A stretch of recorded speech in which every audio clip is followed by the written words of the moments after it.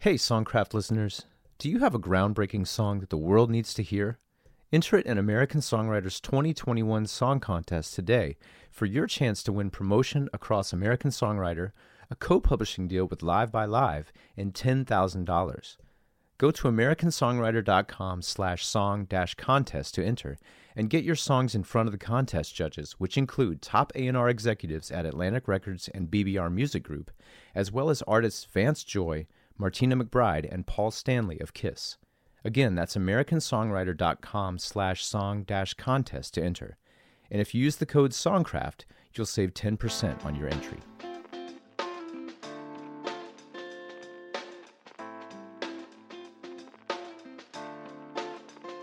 Welcome to Songcraft, Spotlight on Songwriters, a bi-weekly podcast featuring in-depth conversations with and about the creators of lyrics and music that stand the test of time. I'm Scott B. Bomar. And I'm Paul Duncan. Songcraft is part of the American Songwriter Podcast Network, which can be found at americansongwriter.com. To make sure you don't miss an episode, please take a moment to subscribe to our show via Apple Podcasts, Spotify, or wherever you get your podcasts. You can also keep up with us on social media by searching for one word, Songcraft Show, or visit us at songcraftshow.com. Our guest on this episode of Songcraft is 5-time Grammy nominee and 16-time Dove Award winner David Crowder. The phenomenally successful singer, songwriter, and musician in the Christian music genre has collaborated with everyone from Chris Tomlin to Emmylou Harris and has written top 10 singles such as Here Is Our King, Everything Glorious, I Am, Come As You Are, Red Letters, and Good God Almighty. Part 1. Well, Scott, more sad news in the rock and roll world this week. We lost Dusty Hill of ZZ Top. Yeah, I saw that. What a bummer. Such a bummer. And at the age of 72, and I feel kind of a strange connection to ZZ Top since we talked to Billy in the early part of 2020. And that's around the same time that Netflix documentary had just come out, and I watched it then, and I actually watched part of it again this week after learning of Dusty's passing. And it's interesting just kind of watching the way that band came together. With kind of Frank and Dusty being in different local bands, and they kind of created their own little rhythm section before they met Billy. Right. But once those dudes all played together, it was kind of just, from that point on, they were the three. It's crazy the sound that those guys made with just as a three-piece band. I mean, they it was definitely not a sparse sound. It was very full. No, there are these sections in the documentary where they're kind of in there jamming, and anytime that Billy kind of switched over to take a solo, that bass sound is still so fat. Oh yeah, it sounded like a guitar was still playing. Yeah, that, and which I think makes some of these three pieces so amazing with like Rush. Yeah. You've got a guitar player that's able to go from rhythm to lead, and the bass player is still holding it down. Of course, Geddy Lee is also playing with both feet and his elbows and his ears.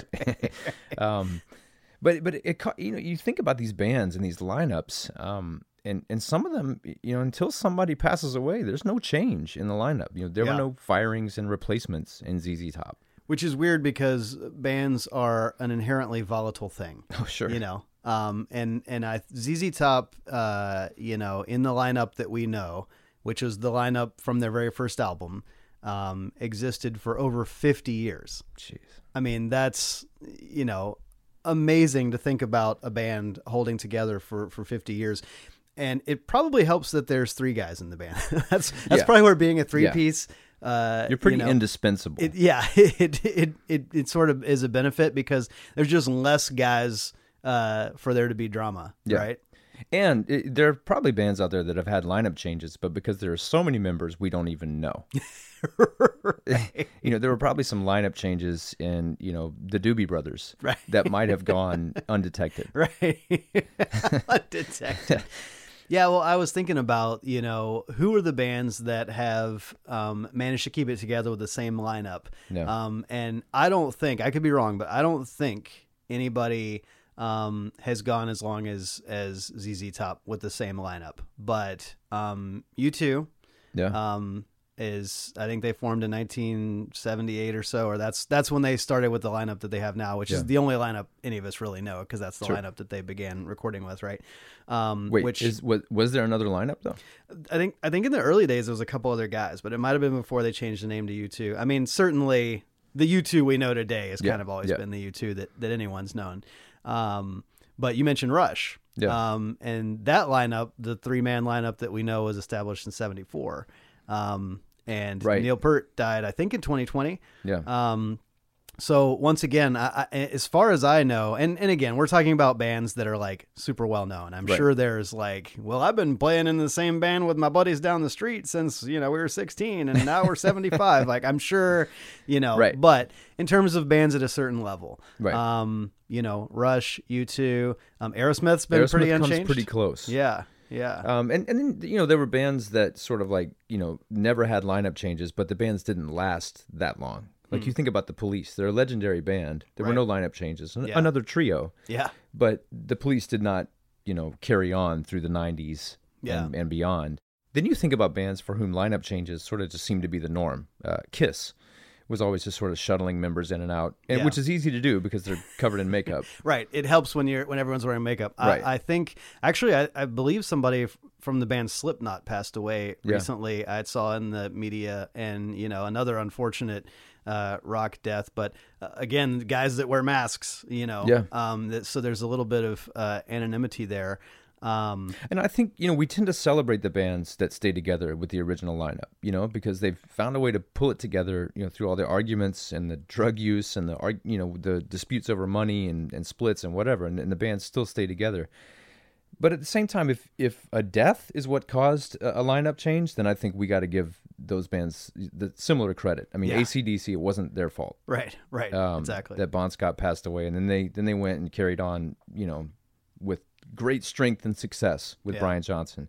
Then you got a band like Van Halen, which their lineup change almost can be sort of looked at as a credit because they were extremely successful with David Lee Roth. Right. Made a huge change to Sammy Hagar. I mean, not just the sound of the vocals, but the types of songs changed. Right. Because Dave just sang about parties, and then, Sammy was like, why can't this be love? Right. And then really hit their stride with Gary Sharon. Yeah, maybe a misstep at that point.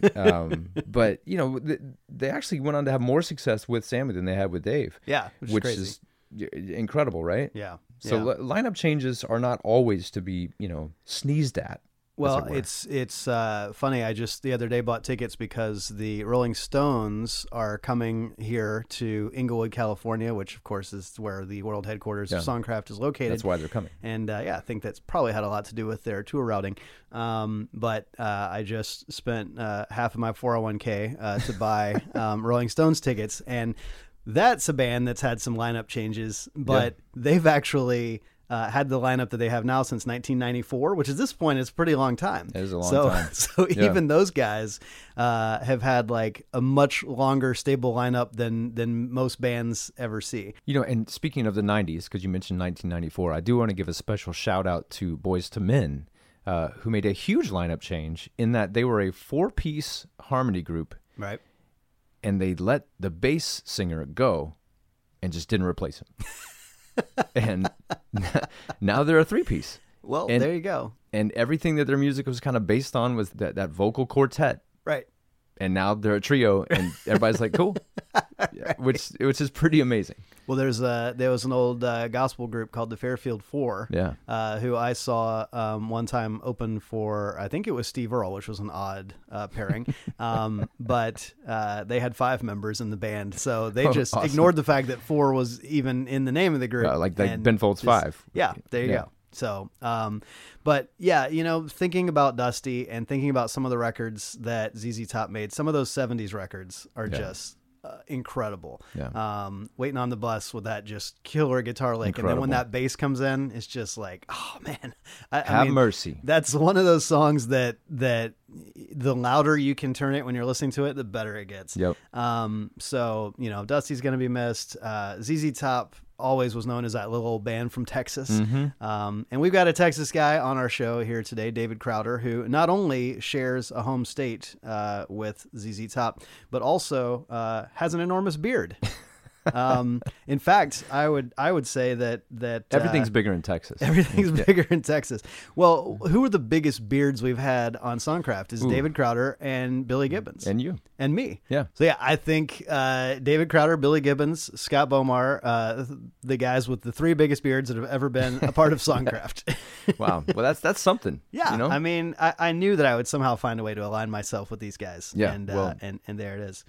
So David Crowder is a huge artist in the Christian music world. And if you, the listener, listen to Christian music, you know exactly what I'm talking about. If you're not as well-versed in the Christian music market, I want to give a little background here. And this involves you, Paul, because you have had a good bit of songwriting success in multiple genres, including the Christian music genre. And one of the artists that you've worked with is named Lauren Daigle. Yes. And Lauren Daigle is huge. She's, incredible singer, amazing artist. And there's a song called You Say. And even if you don't listen to Christian music, you probably heard this song because it hopped over to the pop charts. I mean, it became ubiquitous. Fantastic song. And I did not write that song. And you did not write that song. Unfortunately, I wish you had, because then you would take me to lunch every week when we do this. But you did co-write 4 songs on Lauren's album, which You Say is on. But You Say hit #1 on Billboard's Hot Christian Songs chart on July 28th, 2018. Yeah. So we're talking 3 years ago now. Yeah. That's when it hit #1 on that chart. It stayed there for 23 consecutive weeks. It got bumped off for 1 week by Lauren herself with a different song. It came back on for 42 more consecutive weeks. It popped off again, oddly, with a Kanye West song. Yeah. For a few weeks. But then it came back, and You Say hit #1 again on January 4th, 2020. And ever since that time, there'll be a song that'll come along, and maybe a week or two, it'll, it's the dark side of the moon. It is the dark side of the moon of Christian music. So basically, it always keeps coming back to You Say, and it has for a total of 131 weeks now that You Say has been at #1, which is insane. But on April 24th of this year, David Crowder, who performs just under the name Crowder, and we'll talk a little bit about that in our interview, he hit #1 for a week with Good God Almighty. Yeah, and fantastic song. That's his most recent single. Then Lauren came back with You Say for 4 more weeks. Wow. And then Crowder returned with another week with Good God Almighty. Then Lauren came back, but not this time with You Say. This time it was Hold On To Me. Hold On To Me is a song that you co-wrote. That's true. So what happened is that Lauren knocked herself out of the #1 position with Hold On To Me.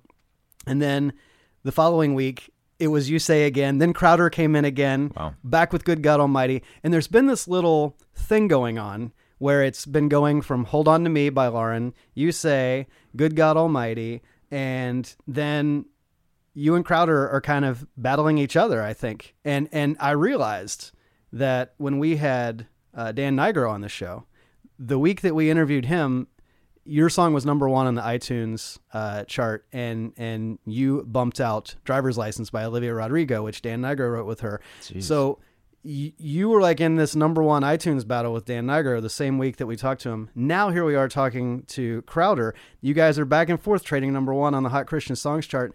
I am thinking that perhaps this is a liability, that guests who come on this show are being challenged by you. First of all, I have to point out that you know way more about this than I do. I also think I knew more about David Crowder's chart positions than he did based on the interview. So, somebody has to be the nerd. The fate of the researcher. Yeah, when you were reading all that, I kept hearing like the boxing ring bells, like in a Rocky montage. All I can say is it's to be talked about in the same breath as these artists and these songs is just kind of mind-blowing to me. It also and to have the words #1 thrown around in context with the music I'm a part of is also sort of mind-blowing. So I sat there talking to David just feeling like this is a legend that I'm talking to, and so I the idea that we could be sort of occupying the same chart air is a little nuts. So yeah. I have no response. Yeah, to that. You are dumbfounded. Yes, I am. And I will say that as of this week, as we record this right now, You Say is back at number 1 yet again. And you and David with Hold On To Me and Good God Almighty right on there again. It's like, dang it. I mean, come on, Lauren. Yeah, you're going to dominate the chart from everybody for 4 years, 5 years? How long is this Dark Side of the go? Moon. It's Rumors. It's Thriller. I mean, it's all of those things. That song it's an unbelievable song. It deserves everything it gets, but it's incredible to keep seeing it pop up there. It is amazing. It is absolutely amazing. And I will also say that Good God Almighty is an amazing song, and Hold On To Me is an amazing song. So you and David and Lauren deserve all of the attention that you guys are getting. And, I think it's just cool to see all of this kind of happening at the same time. It's funny how it's sort of all come together. I'm going to find a way to take David out to lunch or dinner next time I go to Nashville. There you go. And we'll celebrate together. Yeah. And you'll split the bill because you both have that number 1 money. There we go. So real quick before we jump into this, because you are much more well-versed in the Christian music industry, there's a few things that we talk about. David mentions CCLI. Yeah. So what is CCLI? CCLI is Christian Copyright Licensing International, I think, Institute. Interest inversion something. It has to do with when songs are used in churches. It's how they kind of manage the copyrights, and the churches sort of pay into this broad system that compensates writers for having their music used in churches. Yeah. So he talks about that. He also mentions the Wesleys when we're talking about hymns, which I'm assuming is John Wesley and Charles Wesley. Yes. And not Wesley Snipes. Yeah, no. Yeah. It's John and Charles Wesley, and that I believe is also their original lineup. I think unchanged. Yeah, we forgot to mention them. Decades, and then he also talks a bit about Maverick City. Maverick City is just kind of like a worship movement that's been coming out with some really great new worship music over the last couple of years. I think collective might even be a collective. A collective. I like that. Yeah, I like that word. So anyway, we've been yakking a lot today, but a lot of important stuff to talk about, from band lineups to beards to collectives. So with all that out of the way, let's check out this conversation with David Crowder. Part 2. David Crowder is a phenomenally successful singer, songwriter, and musician in Christian music. He first rose to prominence with the David Crowder Band, which introduced church communities to songs such as Oh Praise Him, Here Is Our King, and How He Loves, which has earned nearly 60 million streams on Spotify. The 5-time Grammy nominee began a genre-bending solo career under the mononymous stage name Crowder in 2012 and has released 4 albums and a string of top 10 singles, including I Am, Come As You Are, Forgiven, All My Hope, Red Letters, and Let It Rain. Other staples from the Crowder Songbook include Open Skies, Everything Glorious, This I Know, and I'm Leaning on You. Crowder has collaborated with a range of artists, including Chris Tomlin, Taryn Wells, Riley Clemmons, Maverick City Music, Marty Stewart, and Emmylou Harris, and has earned 16 GMA Dove Awards. His most recent album, Milk and Honey, hit number 1 on the U.S. Christian charts, and the lead single, Good God Almighty, became his first song to hit number 1 on all 4 Billboard Christian music charts.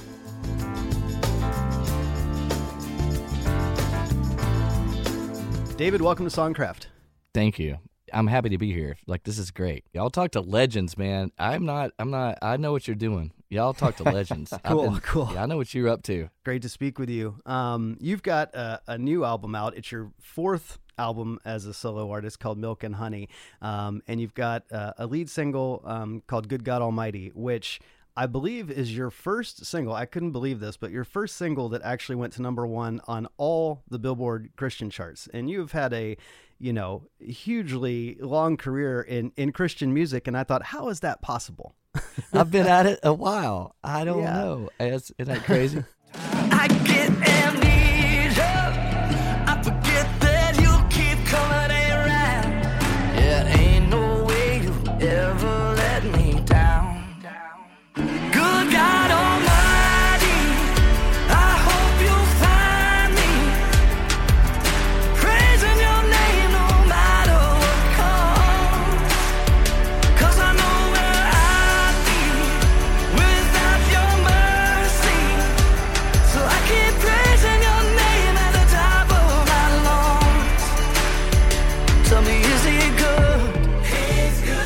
Tell me, is he God? He's God. He is good God Almighty. Talk about this moment for you, and having had, the success that you've had, well over a dozen Dove Awards, I think around a half dozen Grammy nominations. I mean, you've certainly gotten the industry recognition, but even after all the successful songs that people could rattle off that you've put out there, what does it feel like to kind of achieve that new milestone, even at this point in a long career? I've always considered myself not an artist. To start there is I always feel like I'm more of a artisan. I serve a function, and so it hasn't been mysterious that I am not killing it at radio all the time. If that makes sense, it's right. It's more mysterious that during this season that we've just been through. So I should rewind. Most of my records have been made while I'm on the road. And now I was forced to be home, and maybe I had more time. Right. I don't know. Yeah. But I love it in the sense that it's I feel like we all serve a purpose, I get to do what I do, but as I said, feeling like a craftsman or an artisan more in a sense of how can I function? How can I be helpful is how it feels. And so that it works is super great, but it's not completely validating, It's this is cool, but I still know I'm kind of in a niche over here, and I'm supposed to serve a role, and I've been trying to figure out how to do that best the whole time, and kind of the whole spiel right there. Yeah. Well, we started with this most recent album and the most recent single, but I'd like to take you all the way back to where you were born and where you grew up. I'd love to know about what was some of the first music that you heard in that environment that was formative for you. I make this joke all the time, but it was my dad had this old Thunderbird, not the cool old Thunderbird. When I say that, you have one in your mind. That's not it. It's the one that's in the 80s, and it has the lights that flip up. It looks like a Lincoln Mark IV or whatever that thing was too. They all had it was like a floating kind of Impala type boat situation, but it was a car, and it had an 8-track player. And I promise there were 4 8-tracks that were in rotation: a Willie Nelson situation, an Elvis situation, a Bill Gaither situation, and an Olivia Newton-John situation. Oh my God, this was my parents' car. Okay. Well, and also I'm everything I've ever done musically that's it. It explains everything. You're what's he up to? He seems so scattered. It's no, this is his parents' fault. It's obviously his parents' fault. They were kind of confused as listeners. And so is that's that a right hopelessly there, devoted Olivia Newton-John or a twist of fate Olivia Newton-John? That you know that? Oh my word! Goodness. The better part of that is that my favorite Bill Gaither song that was on whatever 8-track that was the Bill Gaither 8-track, was "Cattle on 1,000 Hills," and I was super into cows at the time. I'm so God has thousands of cows, but it has sure, super he does. He's got all the cows. This guy's amazing. I like God a lot because he's got all the cows and all the hills, all the cows and all the hills. I'm this dude's amazing. That's great. I hear a new title taking shape right now. All the cows. Who's got all the cows? Well, so I understand you went to college at Baylor, and you were involved in forming a kind of a church there where you became the worship leader. And I'm curious if your songwriting kind of sprang out of necessity, so to speak, in terms of writing songs for that congregation to sing, or if you had already been kind of trying your hand at writing before that point. That's a great question. In my mind, and how I would typically tell the story would be that no, I was not a songwriter before I was asked to be a part of this church start, and I was struggling trying to find songs that fit a collegiate environment, and so I went back to hymns mostly, and would repackage them in a new musical setting. But I did go to camp I went off to summer camp one year and I wrote a song, and it was my first song I ever wrote, and it was the name of the girl that I thought I should be with forever. It's the worst song ever. It's like, oh, it was terrible. So I loved music, and so you're gonna eventually get into wanting to create your own stuff, I would think, and I promise I was like the worst craftsman ever at it. Like they were just terrible until I understood. I don't think it was until I was a part of this church start and was trying to carry these ancient songs that were so poetic and just, as I said, repackage them in a way that the musical setting fit more of what that college experience is. Everybody's listening to college radio. Like, how can these things that have been well vetted have a life? And so I feel like I learned a lot looking backwards because I had no skills at all. They're the worst, and so I think it was having examined hymns, then I started trying to think about, well, I think I've played out of the 500 that are in the hymnal, most of the ones that we all like, over and over. We've got to say something for our particular organic situation in Waco, Texas at the time. So that's really kind of how I got it writing. It's interesting. We talk to a lot of writers and artists about the concept of workshopping songs on the road and how what touring does to your writing and seeing an audience respond. And I'm just now thinking, for you, even before you ever had a chance to tour, you had an audience and you could see the way songs were landing and the way people were reacting. And when you're leading for consistently for a church group, it's an audience that you actually get to interact with week after week, and you can sort of see. I imagine that must have been really sort of helpful in saying, hey, this works and this type of imagery connects, and and building your writing further that way. That's very astute. It also is really complicated though too, because it's not a fan situation. It's more of a communal situation. Like, you're living life with these people. So it's like, did I say what last month was for us in a way you can identify with, rather than, hey, I'm a super fan of this guy, anything he writes I love. It's like, no, did I express what October looked like as we went on a journey of life together? And that gets really, also though, I say this all the time, and so you probably read it or heard it before, but it's very Jimmy Buffett. Like, to me, church music is very Jimmy Buffett in the sense that you've always got to take people to the ocean, and it's got to feel like it's the first time you've ever seen or thought about a flip-flop in that way. It's like, it's got to feel new, because it's the same story over and over and over, and it's difficult when you're trying to intersect your relationships that we all the point, and this is the craftsman part of it, or the artisan part of it, it's like, I'm trying to help us build a house together. And so what's the molding look like? Like, is this functional? Like, does this work? Can we live in it? And that part is really complicated to me. Well, there's, unlike my co-host Paul here, I've not really ever attempted to write a Christian song, but I would imagine there is any type of writing, whether you're writing a love song or whatever, you're trying to find a new way to say something that connects with people in a way that's relatable. When you're doing that in a setting that involves a church community, you're trying to find a new way to say something, but you also are kind of playing around with people's most deep-seated beliefs, right? Yes. And so, dude, that freaks me out so much. Don't get too fresh. Right. If somebody doesn't like it, they might get really mad because you're talking about their deepest selves. So the pressure's kind of on there as a writer in a way that I don't think people in other genres have to worry about.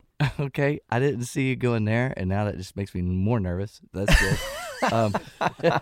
I've always felt like music is so manipulative. It gets below, like how music and social movements are just completely entwined. Like, there's a soundtrack to everything that shifts in humanity, and sociologists call it like cognitive praxis. Like, if you can get past what you're able to discuss or or say out loud intellectually. If you can just get the hand, if you can get to the heart, you can make the hand move.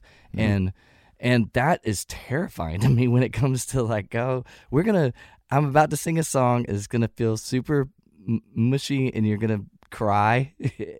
And it's also going to change the way you think about God.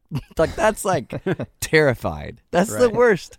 And so there's, I think, a distance that is healthy in terms of, like I said, where I feel like I cut my teeth on how do you do this well is in old ancient hymns, and I just call them like good songs that have lasted.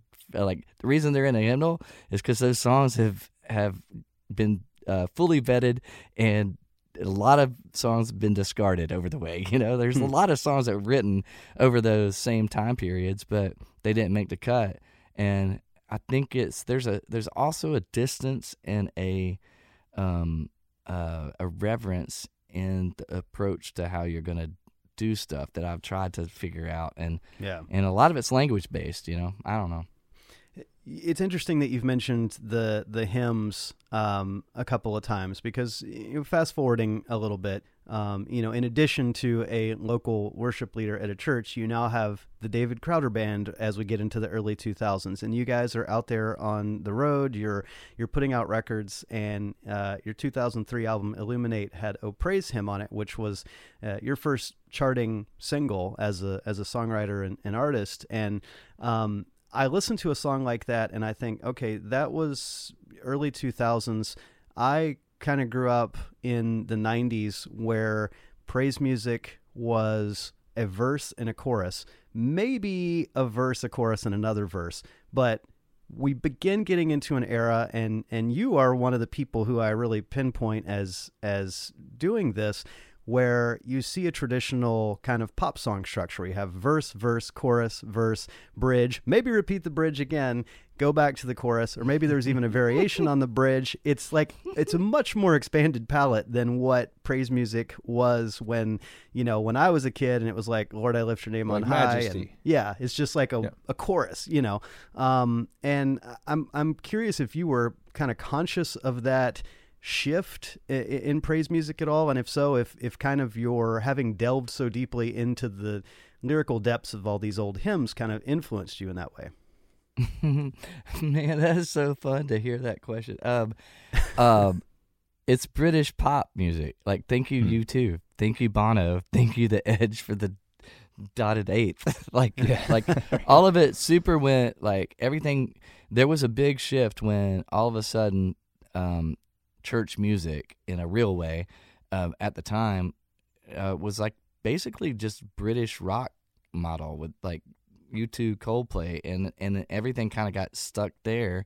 But it was a true pop song structure, The funny thing about the Praise Him reference is, at the time I was super into the number 7, and I would split things up into 3s and 4. And so I think that that song would have been, you said it's the first one that like charted or something. I don't know how you said it, but that's kind of interesting because everybody was griping like, we don't know when to come into the chorus because there's like a drop 3 bar. And I was just trying to insert a 3 bar to create a numeral 7.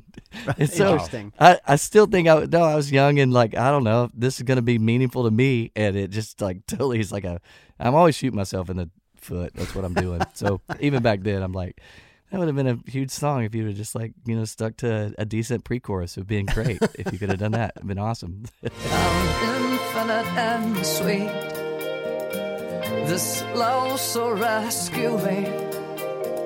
Oh, how infinitely sweet, this great love that has redeemed, as one we sing.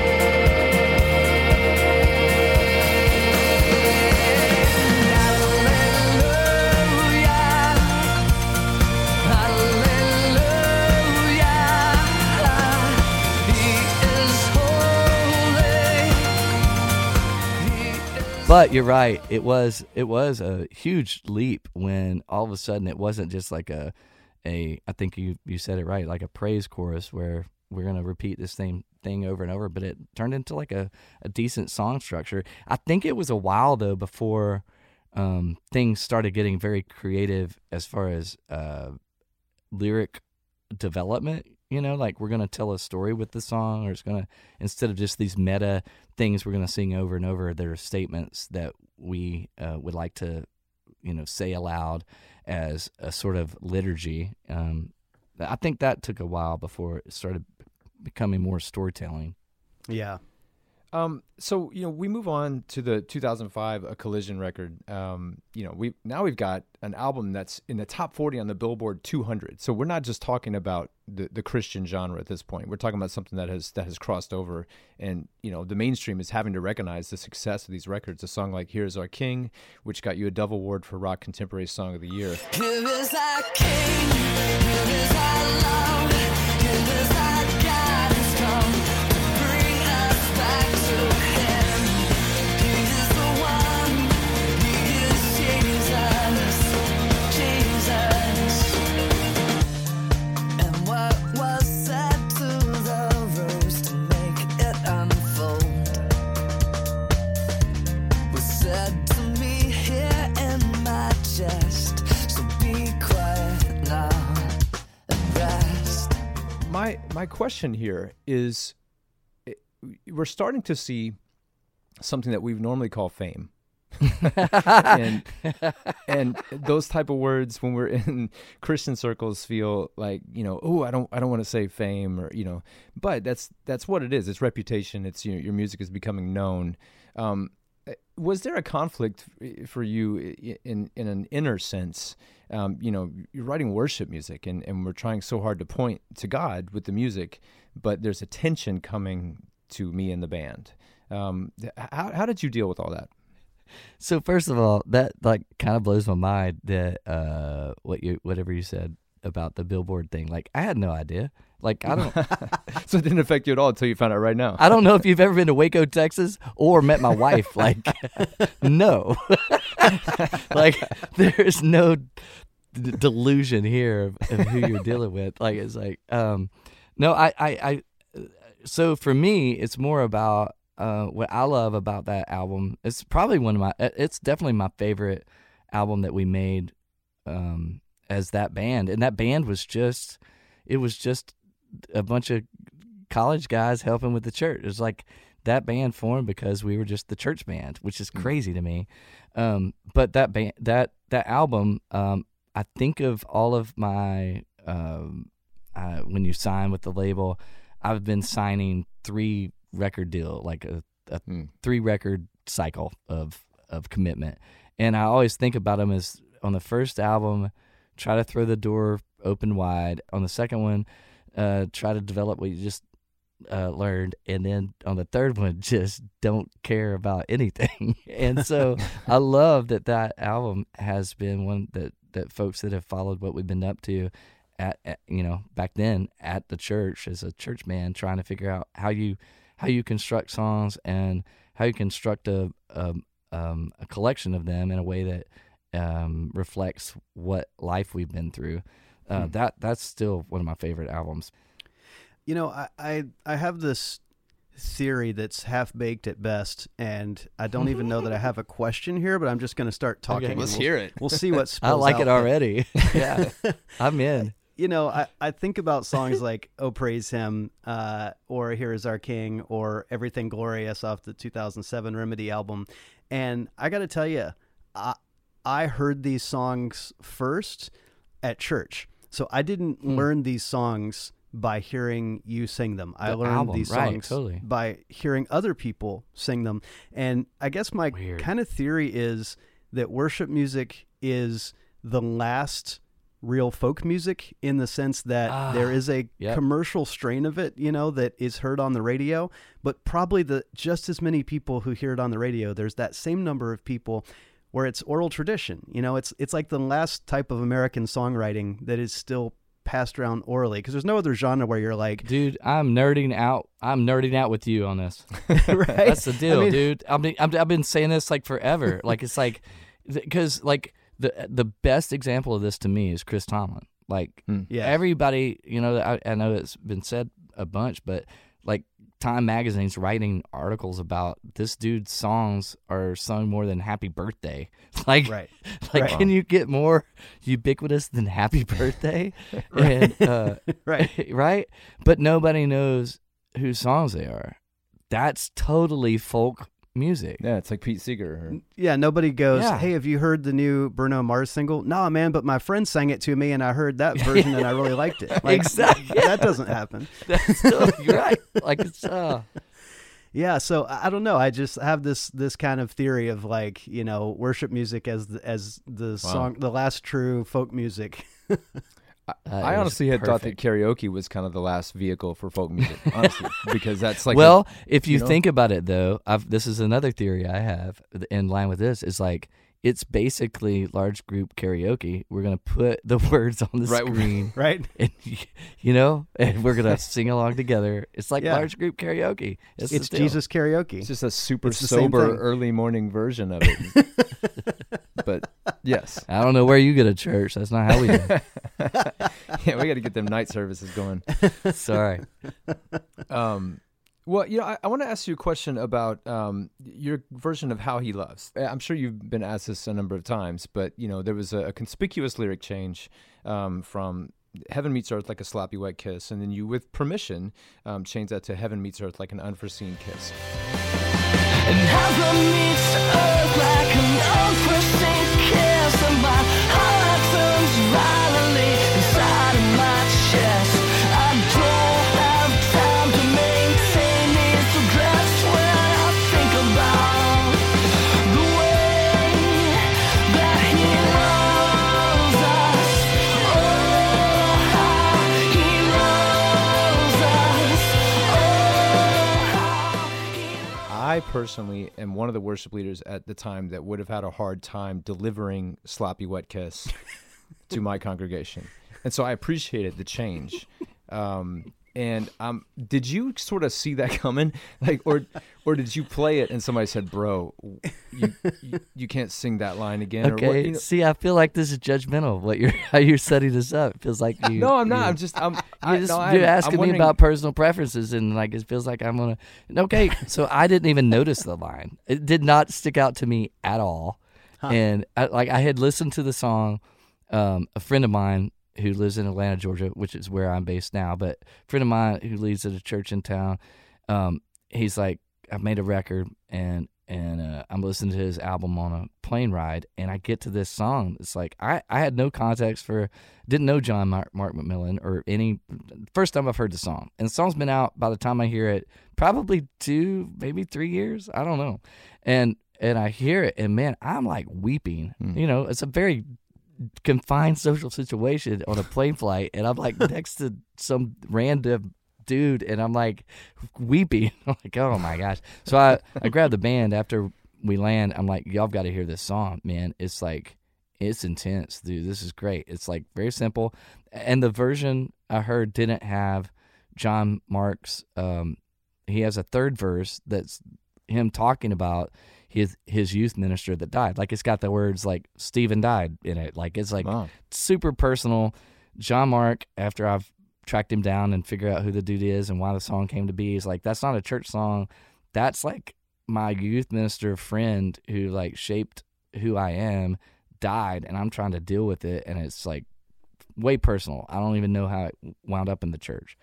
But my guitar player goes, that's the grossest song I've ever heard. I'm like, what? He goes, like, heaven meets earth like a sloppy wet kiss. It's like, what are we in junior high, or like trying to hug your puppy? Like, I don't know.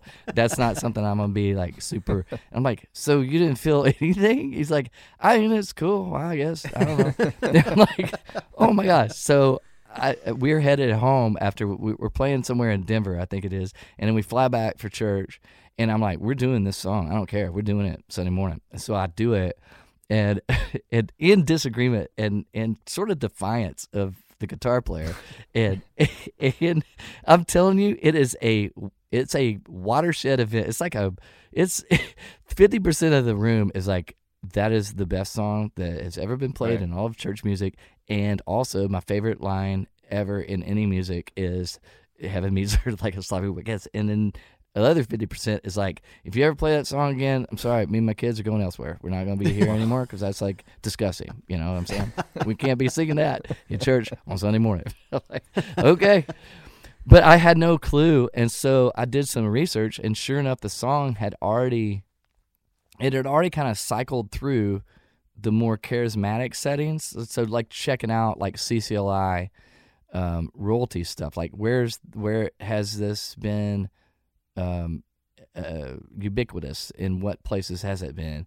And it's like everybody, no, it's this one line is like preventing this thing from getting out. And so I hollered at John Mark, and I was like, hey man, you don't know me, I would love to do this song, but there's apparently this lyric that people associate with junior high and their first date, and can we get rid of it? And he's like, no, it's got to stay. And I'm like, wow, dang, well, can you pray about it for a little bit? And so, that's literally the worst. That's the worst conversation ever. Can you pray about it? And so he comes back. He's like, I prayed about it. And my friends are gonna totally annihilate me. And I go, don't worry about your friends. Blame me for everything. And I did this whole thing, and it's just on me. And just you'll be fine. And so anyway, we changed the lyrics, man. And it got out further. The way you're talking about that divide is really accurate, though. I mean, I remember at our church we had two versions of it in PowerPoint. You know, depending on who was leading. It's like, well, do you want to sing the kiss line or not? Do you want to sing the unforeseen kiss or the sloppy wet kiss? Which would you rather do? And it's at the same time, I would defend his right to put that line in the song, you know, all the way to the grave. 1,000%. You know, go read Song of Solomon and tell me there aren't some things in there that make you a tad uncomfortable. Well, the thing that was interesting to me, and this is where I think y'all would appreciate the conflict, is that what you're trying to say is, okay, I'm writing a song that's very personal, and it is attributing things to the activity of God. How does he interact with us, and how did my youth minister die in such a horrific way? And I'm going to now use a metaphor that is as if it were haphazard. A sloppy wet kiss is that beautiful intersection between the divine and the created, which I'm like, that's gorgeous. So I can appreciate everyone going, that's like one of the more beautiful lines that I've ever heard in a song that we can sing together in church, and go, it doesn't make sense to me. Like how this interaction works doesn't make sense. It feels like haphazard and sloppy at times, but it's a kiss, which is so intimate, right? And then at the same time, you have other people that can't see past that being the metaphor. And I think the Wesleys said it really well. They're like, if you want to write a song for the church to sing together, then you're going to have to vet metaphors in a way that are the most understandable. Like there's a lot of beautiful metaphors that you can come up with, but some of them are going to leave others behind, and it would be better to leave those metaphors behind and have everyone come with you than you know, be more like an artist. But for John Mark, he was being an artist and was just saying what was true and real at the time. Yeah. There's a phrase I remember hearing, you know, in country lyric writing was "show me, don't tell me." It meaning, you know, use an image whenever possible. If you can say it with a metaphor, don't just tell me what happened. Use a metaphor. And at times, I think when communication is at such a high premium with this type of music, sometimes you have to say, well, I'm gonna make sure that I'm telling you, you know, at the expense sometimes of showing you, I guess. That's well said. Hey, Songcrafters, a quick mid-show break to tell you about the 4th annual St. Augustine Songwriters Festival. It's coming up in St. Augustine, Florida, from Friday, October 22nd through Sunday, October 24th, 2021.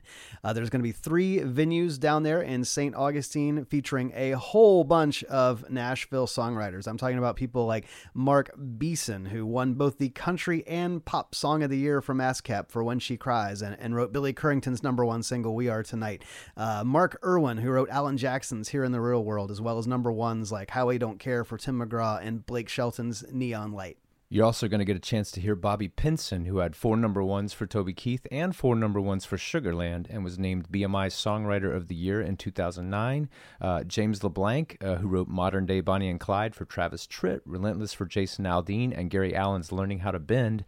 Justin Wilson, who wrote Drunk Me by Mitchell Tenpenny and We Went by Randy Houser, and Tommy Cecil, who wrote Jake Owen's I Was Jack, You Were Diane, and Home Alone Tonight by Luke Bryan and Karen Fairchild. That's really just the tip of the iceberg, too. You can go on to St. Augustine's SongwritersFestival.com to see some of the other writers who are going to be performing. It's a great lineup, so whether you live in Florida or thinking about making a little road trip, we want to encourage you to check out the St. Augustine Songwriters Festival. Once again, that's St. Augustine SongwritersFestival.com. Well, in 2014, you released your debut solo album, Neon Steeple, and there was some major songs like on there, like I Am, which was the top 5 single, Come As You Are. And since you don't seem to be particularly aware of your past successes as we laid them out, I'm going to tell you that song tell me how amazing. That song has 41 million plays on Spotify.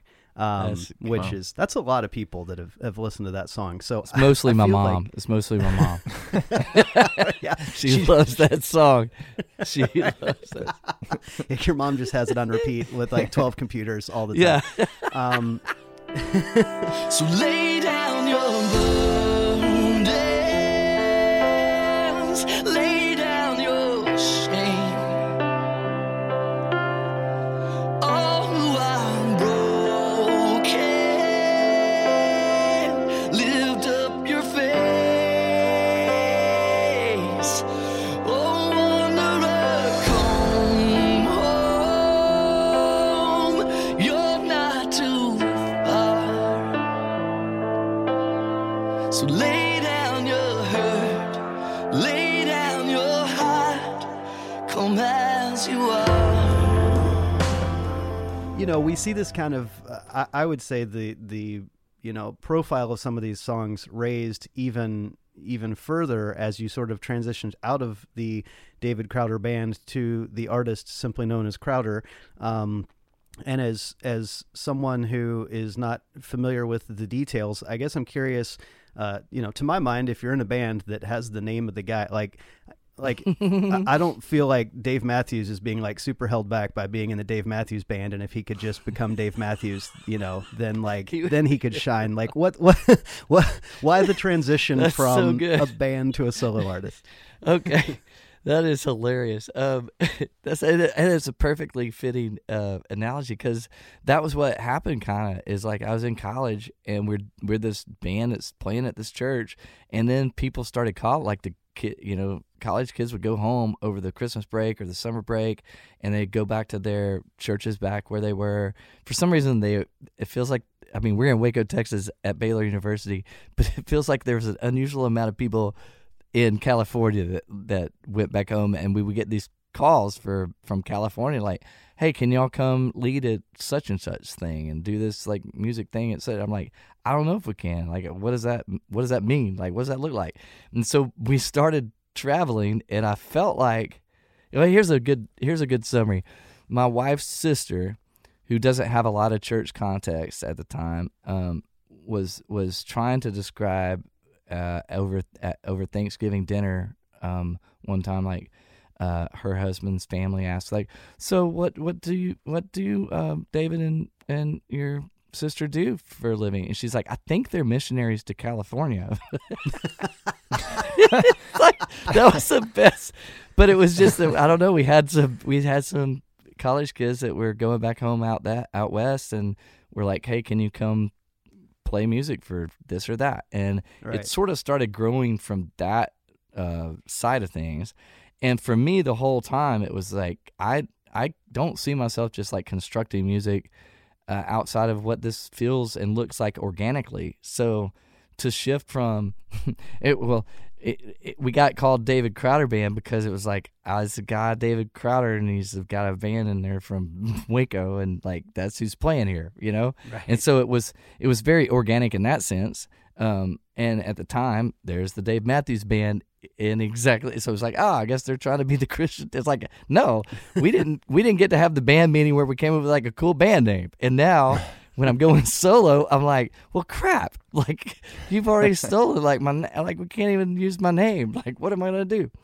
So we just went with the last, name, and it's like, it feels more athletic anyway. And that's what they, if you're, it's like a coach, an athletic team. It's like, hey, it's always the last name, and it's like, makes me feel athletic.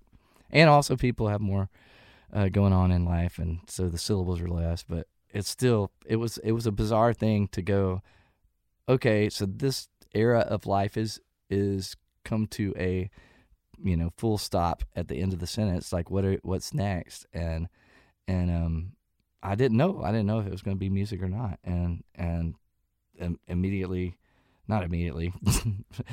being 2 or 3 years, it was like, okay, I think I still want to, okay, here's the deal. If you're part of a church community and you want to be helpful, like if Wednesday nights is like potluck and you're like, hey, can somebody bring a casserole? And you're not going to call me for that because it's going to be terrible. But I can help with the music, and it felt apparent that I can still help with the music, and that's what feels very satisfying. In the same way I would suspect someone who brings that casserole dish, I'm thinking of the green beans with the little crunchy on top and the cheese. I'm thinking they know this is what I was supposed to do on a Wednesday night, and I feel like I'm serving people well. Huh. And, looking back, I mean, obviously the successes continued with those solo records. There was no let up. But I wonder at the time when it came to how it felt to begin creating for, a solo project after having been involved with a high-profile band project. I feel like the needle could have landed on one of two sides. One would be the freedom side. Like, okay, it's all kind of on me now. I'll just whatever I kind of want to write and however I want to do it. Or it could land on the pressure side. Like, I've really got to prove that this is going to work. I've sort of stepped out from the band. Where did the needle land for you? Was it more on the pressure side or more on the freedom side? That's great. I haven't even thought of it that way. To me, it was more like, am I supposed to be doing this still? And so then it was like, oh, I think I'm supposed to be doing this still. And I think that's the best thing when you know you're in your lane and you're doing what you're supposed to be doing, and like how you've been put together to do. I had initially, when I wasn't like worried about like, I don't have a contract or anything, I started writing a bunch of country songs. And what was cool to me is they felt really fun and funny, and I was playing for friends and stuff. But it never felt it never felt like this is what you're made to do. And then when I started writing to help out back again with like church formation, it was like, this is why I'm put together this way. And so the hardest part about it to me was, what's the sound of it? Like, what is, we're very, very eclectic as the, in the collegiate setting, in the David Crowder Asterisk Band was very eclectic as far as our musical inclinations would lean. But I was like, what is the sound of what now you just get to make without anybody else? Like, there's not 5 other voices in the room telling you what it's supposed to sound like. Right. That part was the most confusing on the front end. Like, I knew what the other felt like and how it how you could construct a song because everybody brought their voice to it, and then it felt like, oh, now I've got to have the vision for what this idea that I'm trying to enunciate, what's the setting, what's the musical setting for it, and what made it really simple to me was, what are your favorite things, and let's try to put them all in the same space at the same time and work that out. And so at the time it was bluegrass music and EDM. as one gravitates toward. After your second solo album, American Prodigal, and a huge #1 non-album single with All My Hope, you put out your third solo release, I Know a Ghost. Now to turn this house into a home is the only thing that rattles bones. He went to hell and back to leave us his own. Now I know a ghost. Now I know a ghost.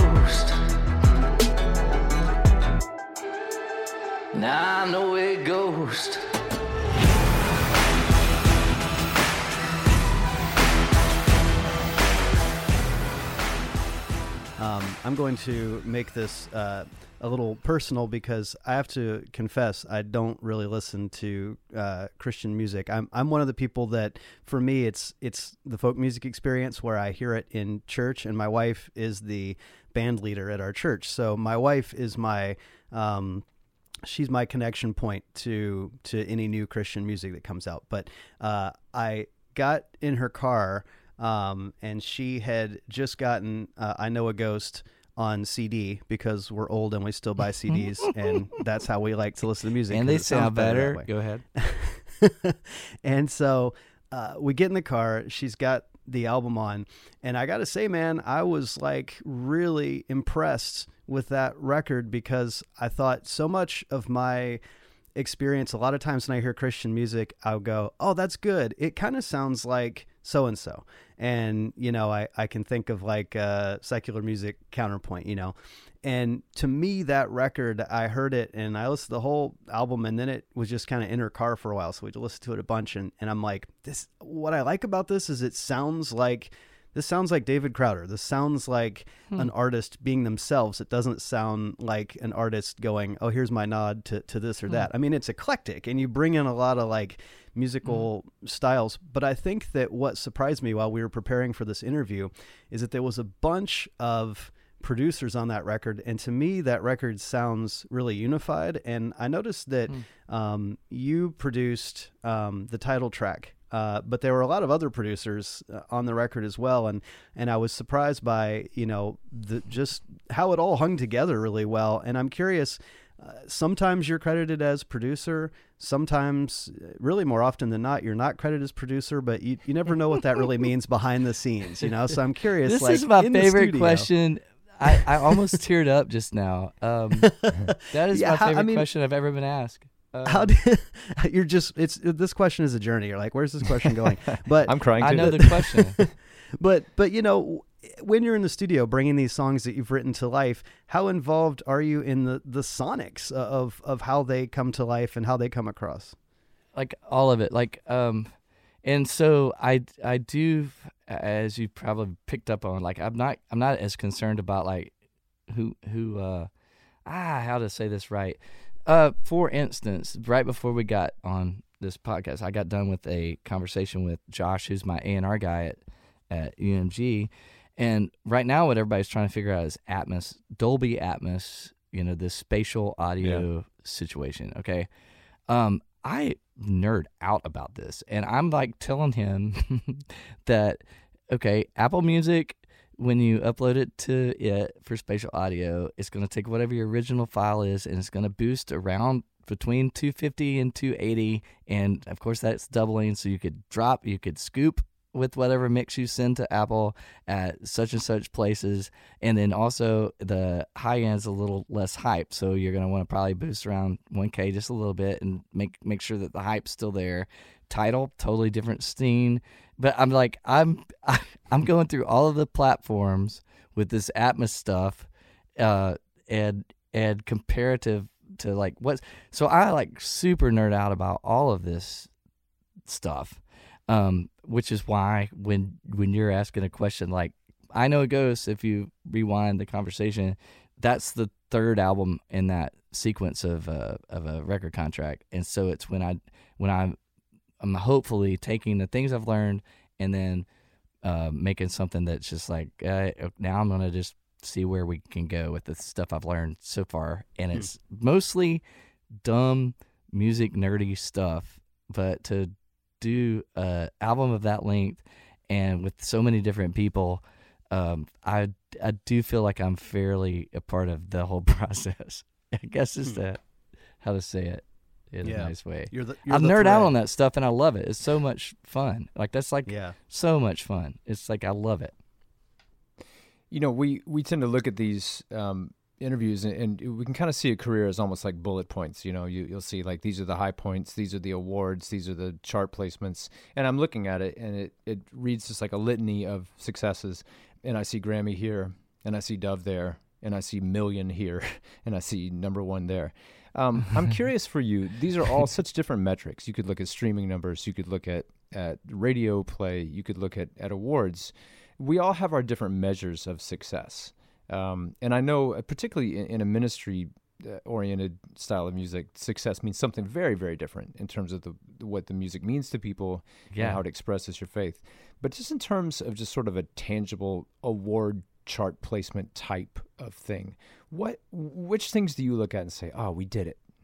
Does it come from radio or streaming, or is it the awards, or what is it? I don't know. That's great. I don't know. I honestly don't know. I don't think.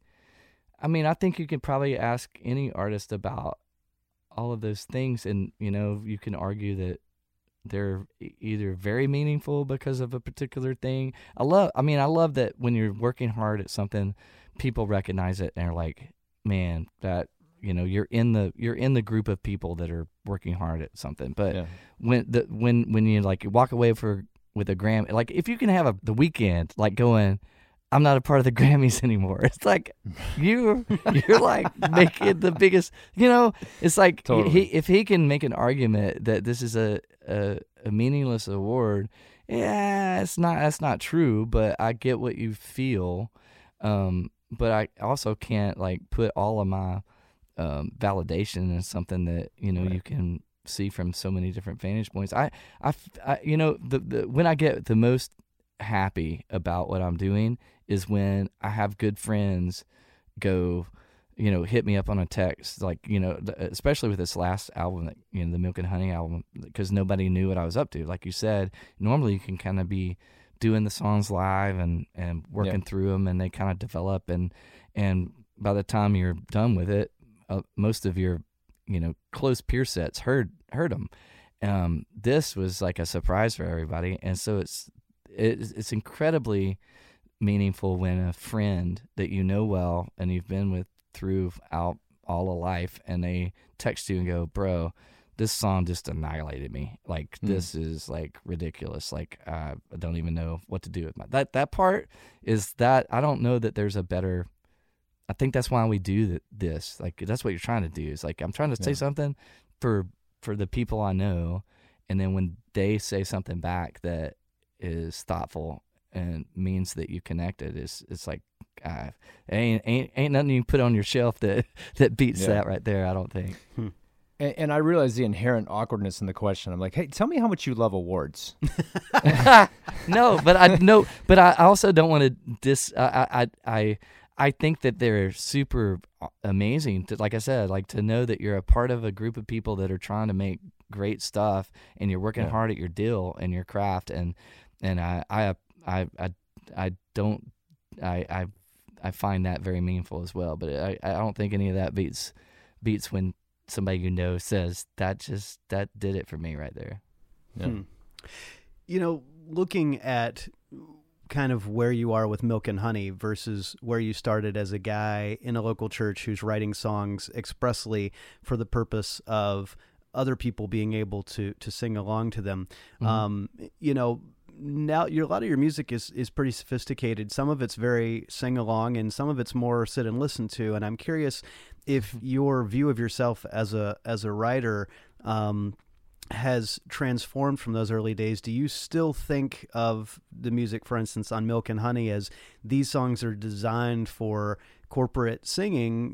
This is a group experience, or have you come to view yourself as straddling a line as both artist and worship leader, and those two things kind of sit next to each other?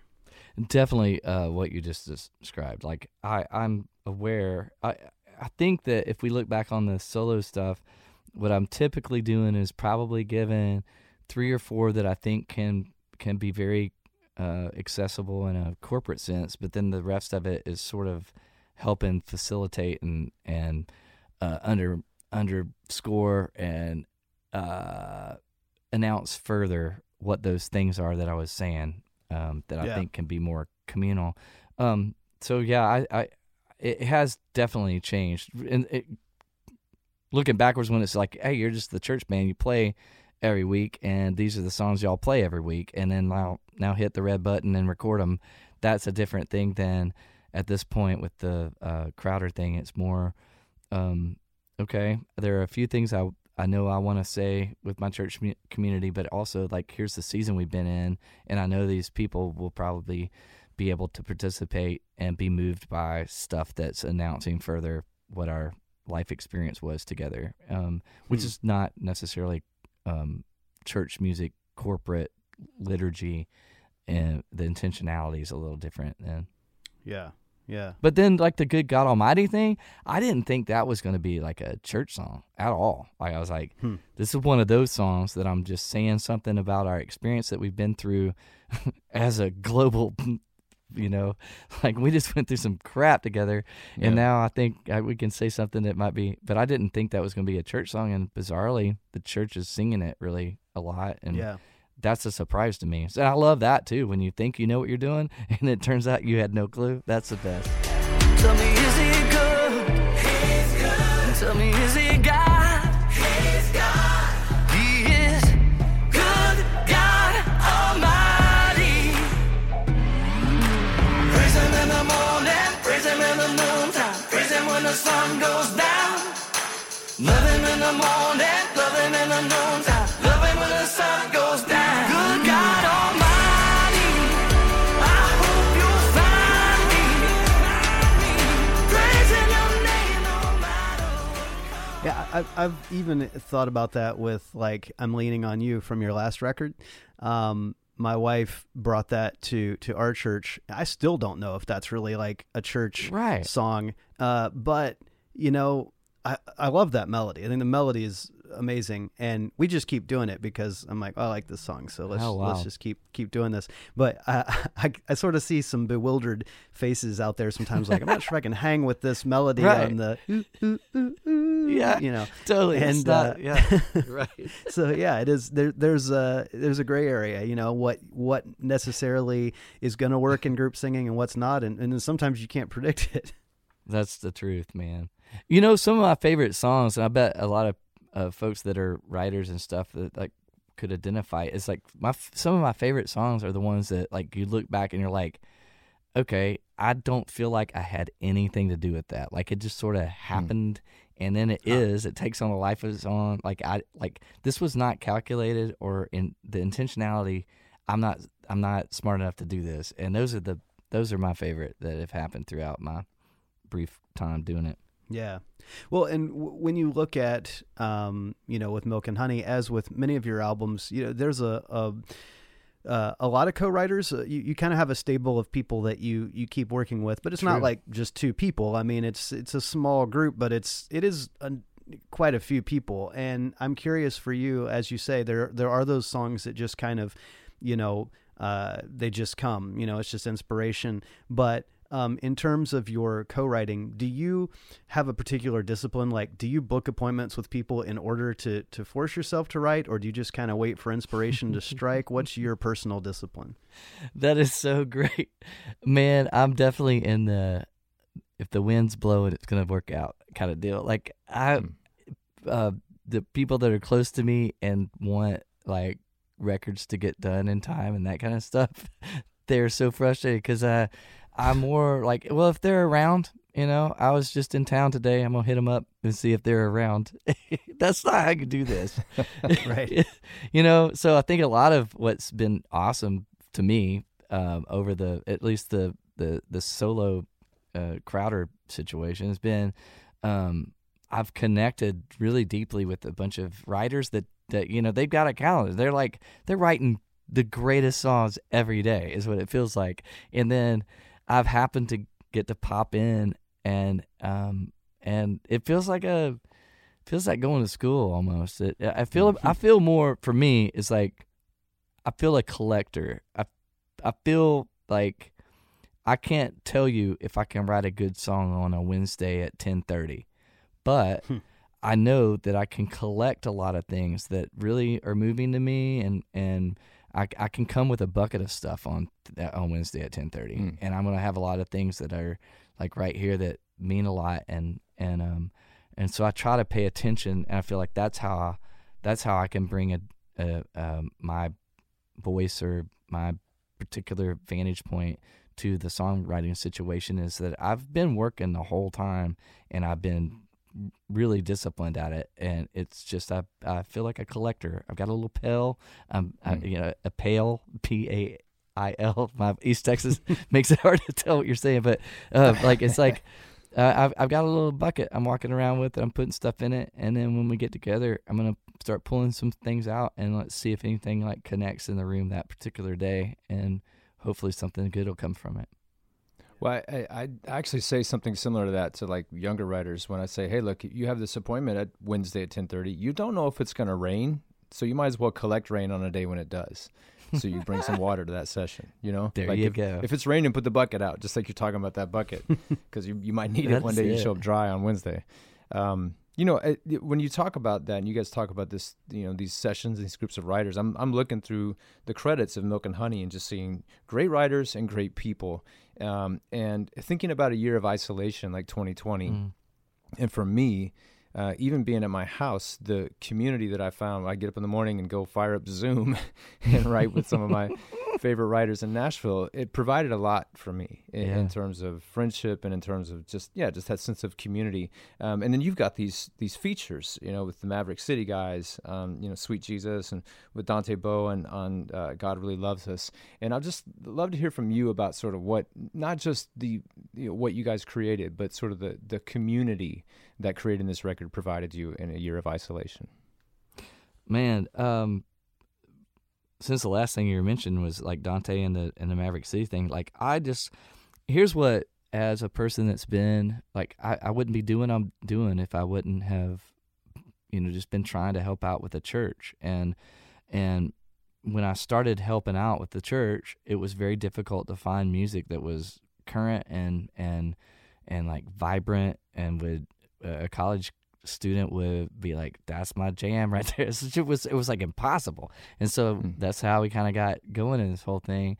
And especially, I think you made reference earlier in that a lot of what has, I guess, the public has known of Christian music is that, if you like Blink-182, you're gonna love so and so. If you like, Rage Against the Machine, you're gonna love so and so.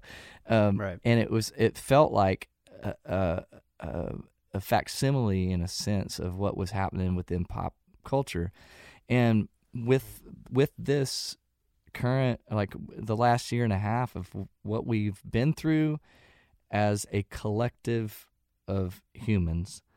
That's another thing that I think it blows my mind as like somebody that's supposed to write songs, and that's like what you're supposed to be doing. You've never had this where we've all got a vantage point that's very similar, like we all went through this together. That's crazy, and especially when it's something so traumatic, like, psychologists and sociologists will tell you that you bond over danger, like in dangerous situations. Like if you all go, four-wheeling together, there's a deep bond that forms because you survive. Sorry, that's a funny image, but yes. You know what I'm saying? That's two guys in LA. Likely. Yeah, all of humanity goes four-wheeling together. Yeah, you know what I'm talking about, Totally. Right. You get on, a four-wheeler down, downtown and pop some wheelies and that kind of thing. But you survive, and you're like, man, that was a crazy night, right? And there's like a deep bonding. We now as a writer, you're writing from a foundation that is ubiquitous to everyone. Like we all went through this. That's a crazy thought. So that kind of freaked me out a little bit. And as well, what I loved about, I guess what, Mav City and what's happening in church music is it feels for the first time that I've been doing this, which is, as you said, it's a long legacy. I forgot the years you were saying, but I'm like, holy crap, I'm old. But it's like I feel like the music of the church is modeling, and it sounds more futuristic than what the conversations are socially. It's like church music is ahead of the curve for the first time that I've been around and doing this. It's like, don't tell me what it means to like get along racially. Watch this, listen to this song, and you're like, oh, didn't like that. That looks pretty much like what I'd hope for, in everyday life. And it sounds like what I'd hope for in everyday life. And the things that you're singing out loud sound like what would be aspirational for everyday life. So I couldn't be a bigger fan of what's happening with Map City and Dante, and Dante's just a part of that. But I knew early on, when I first started writing, I just love his voice so much. And I kept paying attention to like different songs that he was a contributor on, and I'm like, this dude is just fire, man. I gotta get in a room with him. And it just, as per Zoom calls and stuff, it just wasn't working out. I wanted to be in the room, and it's like the last week. The record is supposed to be turned in, mastered on a Friday, and me and him have been trying to connect for the whole entire time, it feels like. And then he's like, Sunday before the Friday, hey, after church, I can come by. I'm like, okay. Like, it's too late, but that's great. And then he comes by, and he's only here for like an hour and a half, and I'm like, that was an experience. And after he's already gone, like, and it's like, I gotta go. I'm like, we just sort of got here. It's like, okay. Anyway, so super great being in the room with you. And then after he left, I think it was almost simultaneously, we started listening to the voice memos, and I was like, this is thick. And I was like, can you come back tomorrow and sing a vocal? This is after trying to get him over for a whole, year and a half. And he's like, yeah, I'll be over in the morning. And Maverick City actually has a writing camp, which I think is just crazy to think about. Like, they do their writing in a way that I haven't ever seen done before. But they had a writing camp, and I'm like, he's busier than he's ever been for the past year and a half. He comes by, sings a vocal to like a crap, piano scratch track that put together, and by Friday we've turned in a master of this song that it's my favorite on the whole thing.